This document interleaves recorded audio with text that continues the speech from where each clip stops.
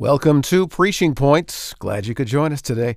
You're listening to the bi-weekly podcast of the Gordon Conwell Theological Seminary Haddon Robinson Center for Preaching. This podcast provides brief reflections on preaching that point you toward preaching excellence. And today's episode is called Show Them Jesus. Well, high priest, heir, firstborn, those are just a few of the words used to describe Jesus in the book of Hebrews. And today, Jeff Arthurs and Patricia Batten are delighted to continue their conversation with author Jeremy McKean as he discusses principles from his book, The Model Sermon, Principles of Preaching from the Book of Hebrews. Hey, Jeff. Good afternoon for us. Yes, for us. We are back here with our friend Jeremy McKean. Thanks for having me. Jeremy is the pastor of one of our flagship local churches here in the area, and he's written a book. He has. The book is called The Model Sermon, Principles of Preaching from the Book of Hebrews. And we're so glad that you're here, and we're talking about some of these principles. Yes. And hey, we want to talk about this principle, show them Jesus. What on earth do you mean by that? Tell us how the writer of Hebrews did that.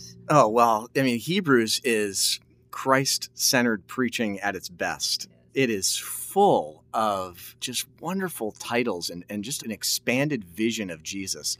Just some of the titles that we have just in this one sermon for Jesus: heir, firstborn, God, pioneer, the one who sanctifies, apostle, builder of God's house, great high priest, source of our eternal salvation, the forerunner, the guarantor, minister, mediator, perfecter, the great shepherd of the sheep. On and on. The writer of the Hebrews, the preacher of the Hebrews, is expanding our vision of Jesus. And so as I think about my preaching, I don't want people leaving thinking more about themselves than Christ. I want at the very end for their vision of who Jesus is and what he has done and how great he is, how sufficient he is, to be the vision that they're captured by. Yeah, I love that. The way these titles are just heaped on one another, but that's what the author is really doing, giving us this expanded vision of Jesus, and we want to do that in our preaching. Exactly, because as we know, the writer is ministering to this congregation that was tempted to go back, tempted to leave Jesus. And so how do you get a people to not leave something? You show them the beauty of it. You show them the treasure of what they have. And so I think it was Robert Murray McCheyne who said, for every one look at yourself, take 10 looks at Jesus. And so, I want Jesus to be the emphasis in my sermons. And Jeremy, if you'll allow me, I've heard you preach, and I see that in your preaching. And it's really beautiful. It's really well done. Thank you. Way to follow the principle from Hebrews, which you wrote about. Yeah, exactly. Pat, can I tell a quick story? Yes. I know this is Jeremy's time. Okay. No, please. Okay. But it's about you, the first extended scripture reading that I remember ever hearing was actually the entire book of Hebrews. I've never heard that. Yeah, and wow. the fella had memorized it. And so I heard it from beginning to end, and it took about 45 minutes or so, and he was going lickety-split to get through it in 45 minutes. And I came away from that feeling like, I don't think I ever understood Hebrews before to hear the whole thing. Right. I said, do you know what Hebrews is about? Oh, no. It's about Jesus. I don't think I ever really knew that before. He's superior to angels. That's right. He's superior to the Aaronic priesthood. He's superior to, the law and the old covenant. So cling to him. That's the therefore. That's right. That's right.